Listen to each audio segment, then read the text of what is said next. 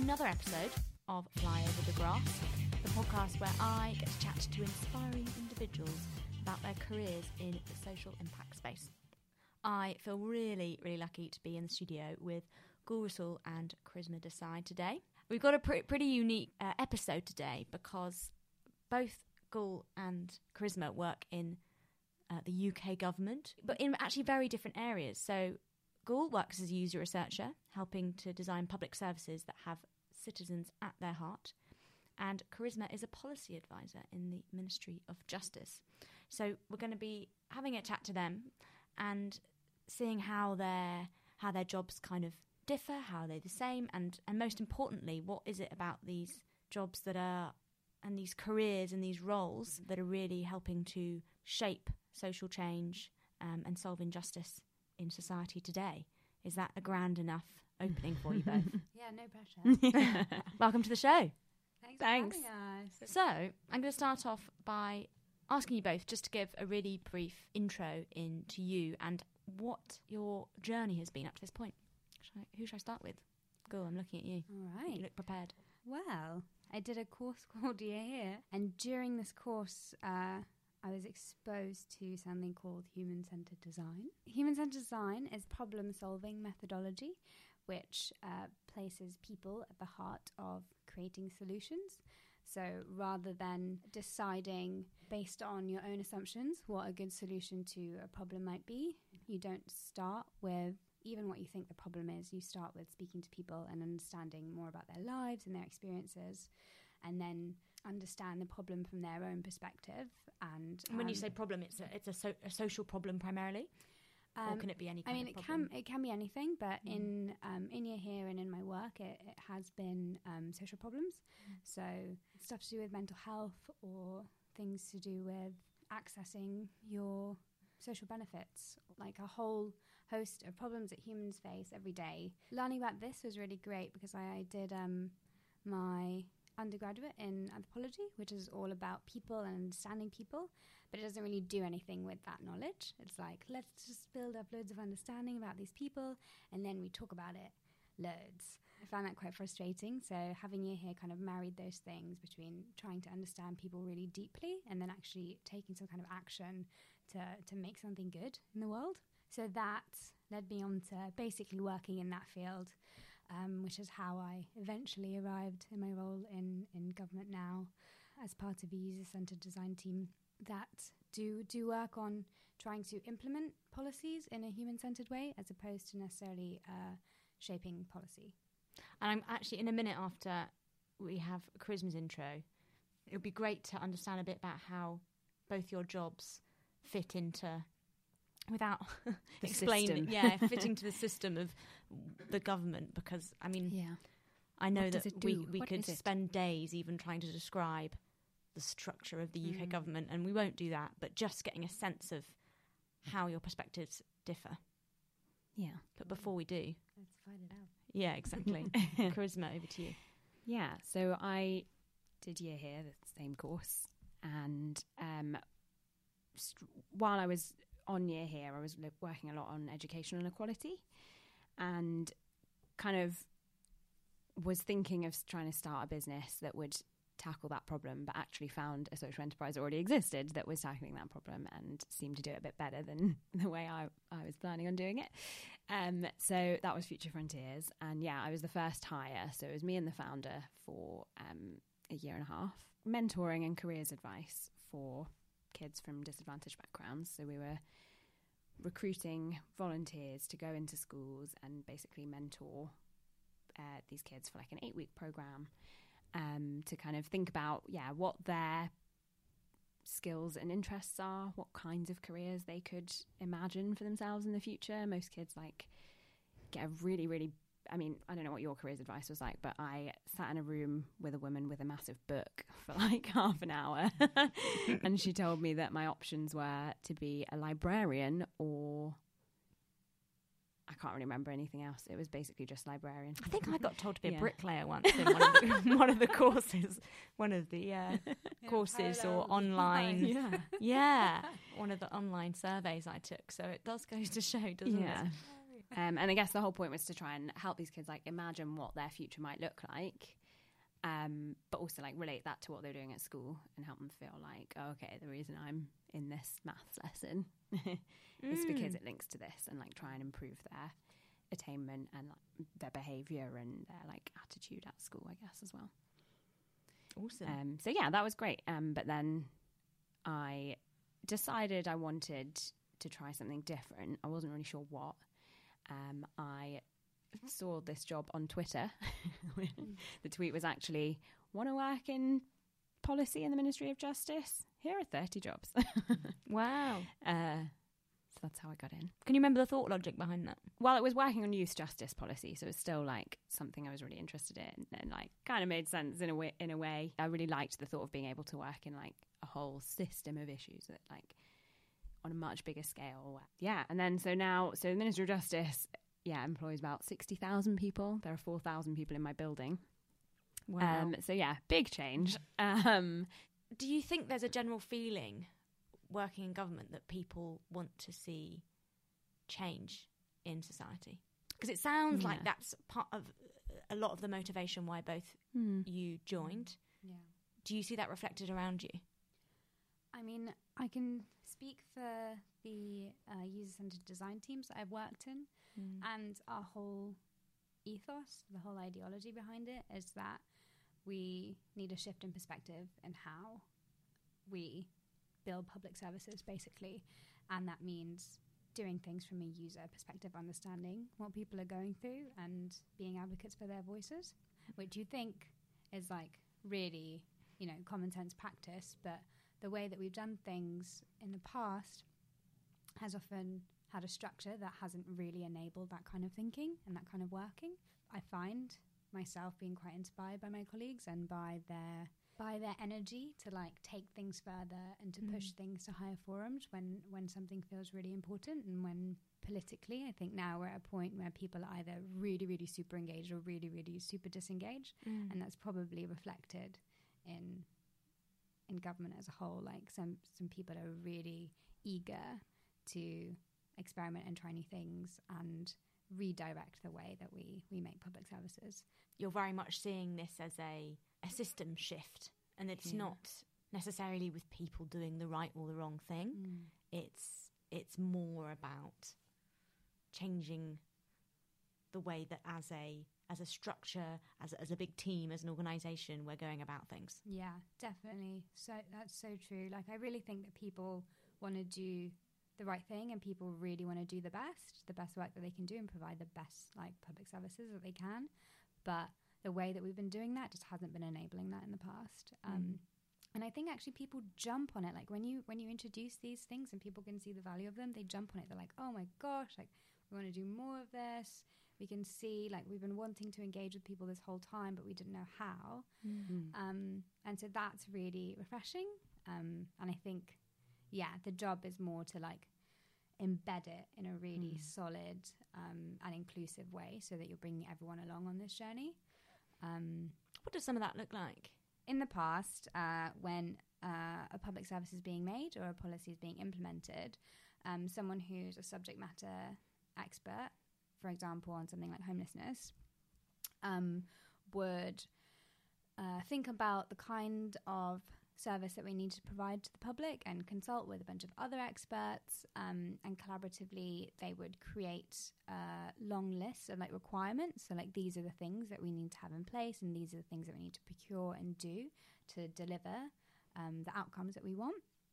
And so they'd write these requirements, and then they would figure out how they would deliver them, and then they would deliver them, right? So it was very much like top-down delivery, and if something didn't work, then it would have wasted a lot of money, and it's really difficult to change.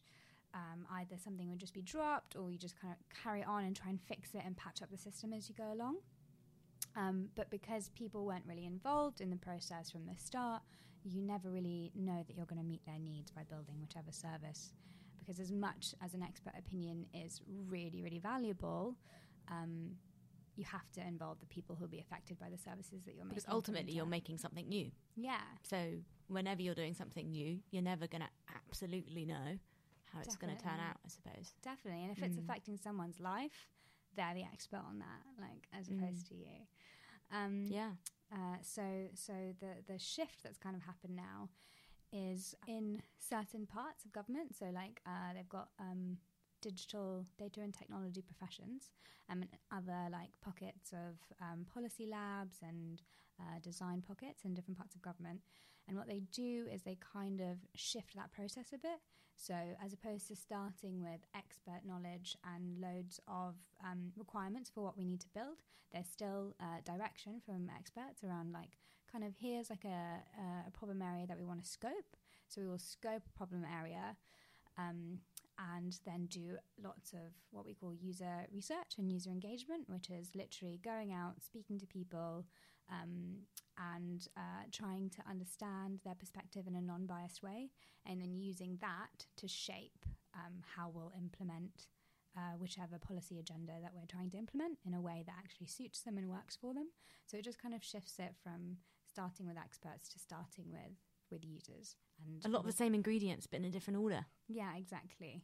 I think what you said is really true, actually. I feel like everyone I work with is actually really motivated to create social change, and like they're doing it because they care about the impact on our society and on people's lives. Maybe I should explain what I work in. So I've had 2 jobs in civil service now. One is a policy developer and one is in a minister's office. The way the department works is there are policy teams who are the kind of subject matter experts that you were talking about, who will work on a specific area. So I was working in youth justice, but within that I worked on a load of different things like criminal records, knife crime, domestic abuse. And those policy people will kind of try and get information on how that system is working, what might need to change in that system, and come up with options for change that could have the impact we want to have. That's kind of just the start of a policy-making process. I don't know, the UK government isn't really one thing. It's like lots of different departments, and they're all quite separate and often have quite different goals.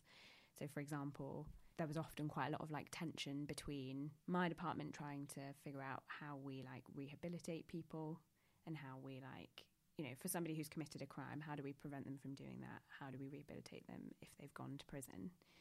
And Home Office, for example, have the part of the system where they need to protect the public. And so sometimes it feels like our goals are quite different, and trying to negotiate some of that and come up with something that works for everyone, or that's like palatable to everyone but still achieves what it needs to achieve, is quite hard. So civil servants are kind of the experts and would come up with ideas for how to get things done, but ministers are the ones who actually decide what they want to happen and how it should happen. By taking advice from civil servants, but also they're meant to represent what the public wants and like think about how things are going to look in the world. So then there's kind of a whole other bit to policy making, which is how are you going to convince ministers that this is the right approach, or how are your ministers going to convince the public that this is the right approach? So a lot of kind of back and forth and collaboration. Yeah, I think the biggest like challenge with policy making, how do you create a change ever when everyone has a say in that change? There are lots of people who don't know very much about it, who have very strong opinions about what we should do with people when they go to prison, for example.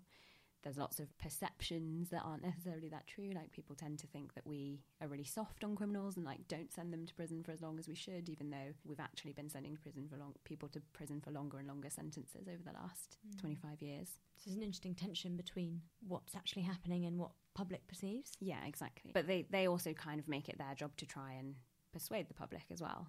What is it that you want to see change, either in the way that policy's made or in terms of what's delivered?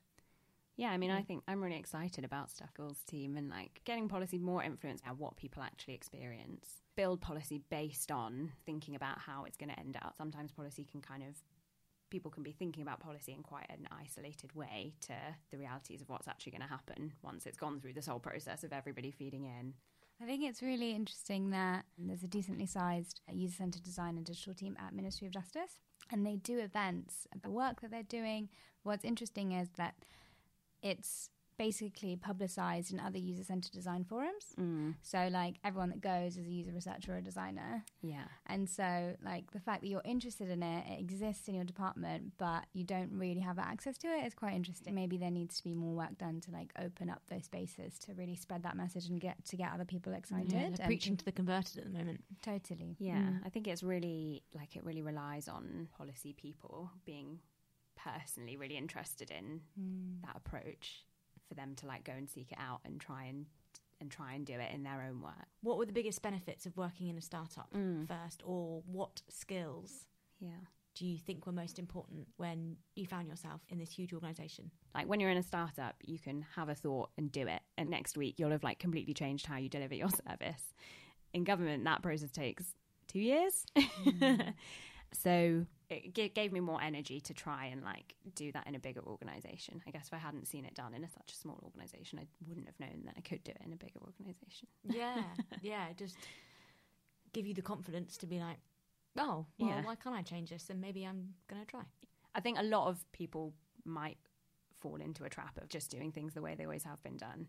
And actually, policy shouldn't be that. It should be people constantly testing new things and trying new things really quickly and, like, learning from those. So it was really great to have some experience doing that in a more fast-paced place, and where, like, nothing was set up when I joined. So there were no rules, and it was really easy to just kind of, like, be like, oh, why don't we try this? Why don't we do this? Kind of taking some of that energy to civil service has been quite helpful, I think. Although it's hard to remember that sometimes when you're like... Yeah, when you're stuck in the system. When you've been institutionalised. Yeah, exactly. And Gul, because I know that user research is something that you could do anywhere. You can do in lots of different organisations, even in the private sector if you wanted to, in a startup, whether it's small or big. And you've chosen to do it in the government. Why? Good question. I think there's quite a few reasons.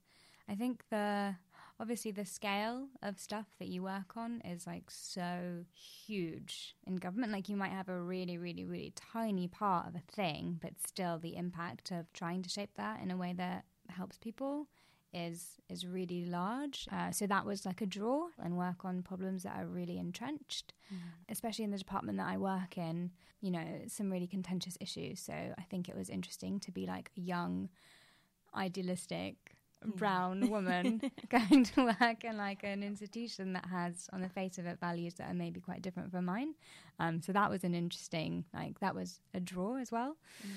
How did you find that? Yeah, you know, really conflicting feelings. Some feelings of, like, yes, this is, like, what I want to do, and, like, you have to challenge yourself and be in spaces where not everyone has the same views as you, to, like, try and bring a different perspective, and B, also to challenge yourself to not be in your bubble of other, like, you know, whatever your political leanings are.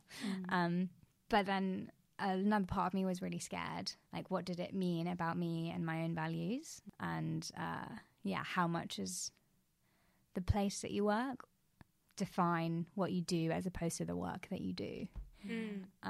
So yeah, those are all questions that I had on my mind and still think about. But also another thing that's really wonderful about being able to work in a large organisation, and especially working in the teams or just in delivering public services, is that there is a lot of time to shape things. Like, the nuance and the depth of understanding that you can get by giving something months to really try and understand it. And you have research going on after the discovery, then you build something and you test it in a really small way in an alpha phase, and then you keep testing it again in a small way in a beta, and then you spread it out more to other subsets of users and test it, and then only do you make it live after a really long time of testing and researching, which I haven't really seen anywhere else that I've worked at all. That's, I guess, quite unique about doing this kind of job in civil service. Yeah, and I get that must really suit your anthropology.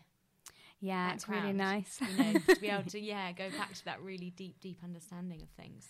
it is more limiting in some ways as well. You can't be super experimental or pushing the boundaries with the type of engagement that we're doing because there's such a high level of risk, and reputational risk is, it's a big thing and it's a huge deterrent from trying things. So there is constraints there that you wouldn't find in other places that are happy to experiment and push the boundaries and want to be the ones at the vanguard of like doing new stuff. It's interesting, isn't it? Because it's an institution which arguably has the most ability to dramatically shift outcomes for people, yet is also the most risk averse. And I can see both sides. Trying to think, where is it that government should be sitting in terms of really being risky in a way that's...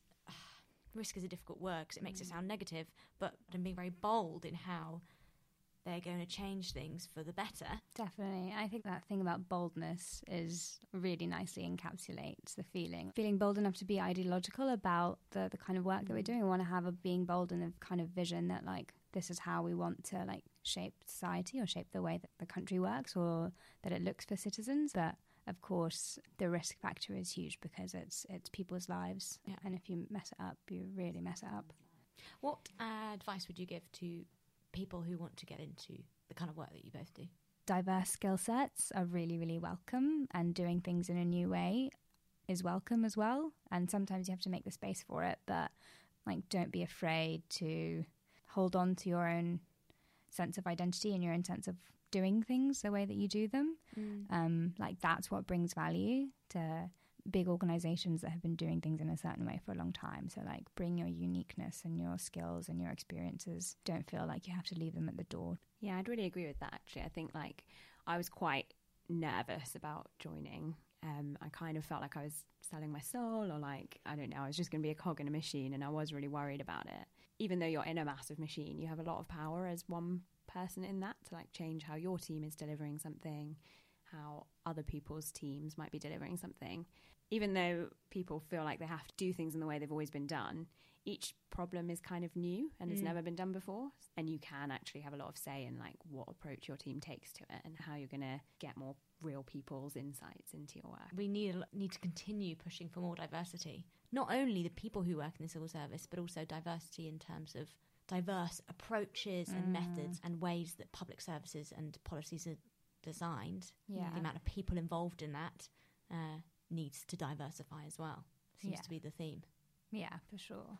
Gul Karisma, thank you so much for being on the show. I'd also like to thank Year Here, who have partnered with me today to deliver this podcast. Year Here, as we've heard a little bit more about in today's show, is a fantastic course and community that supports young individuals to test and build solutions to society's toughest problems. Check them out at yearhere.org. I believe they are recruiting for new fellows to join their mission.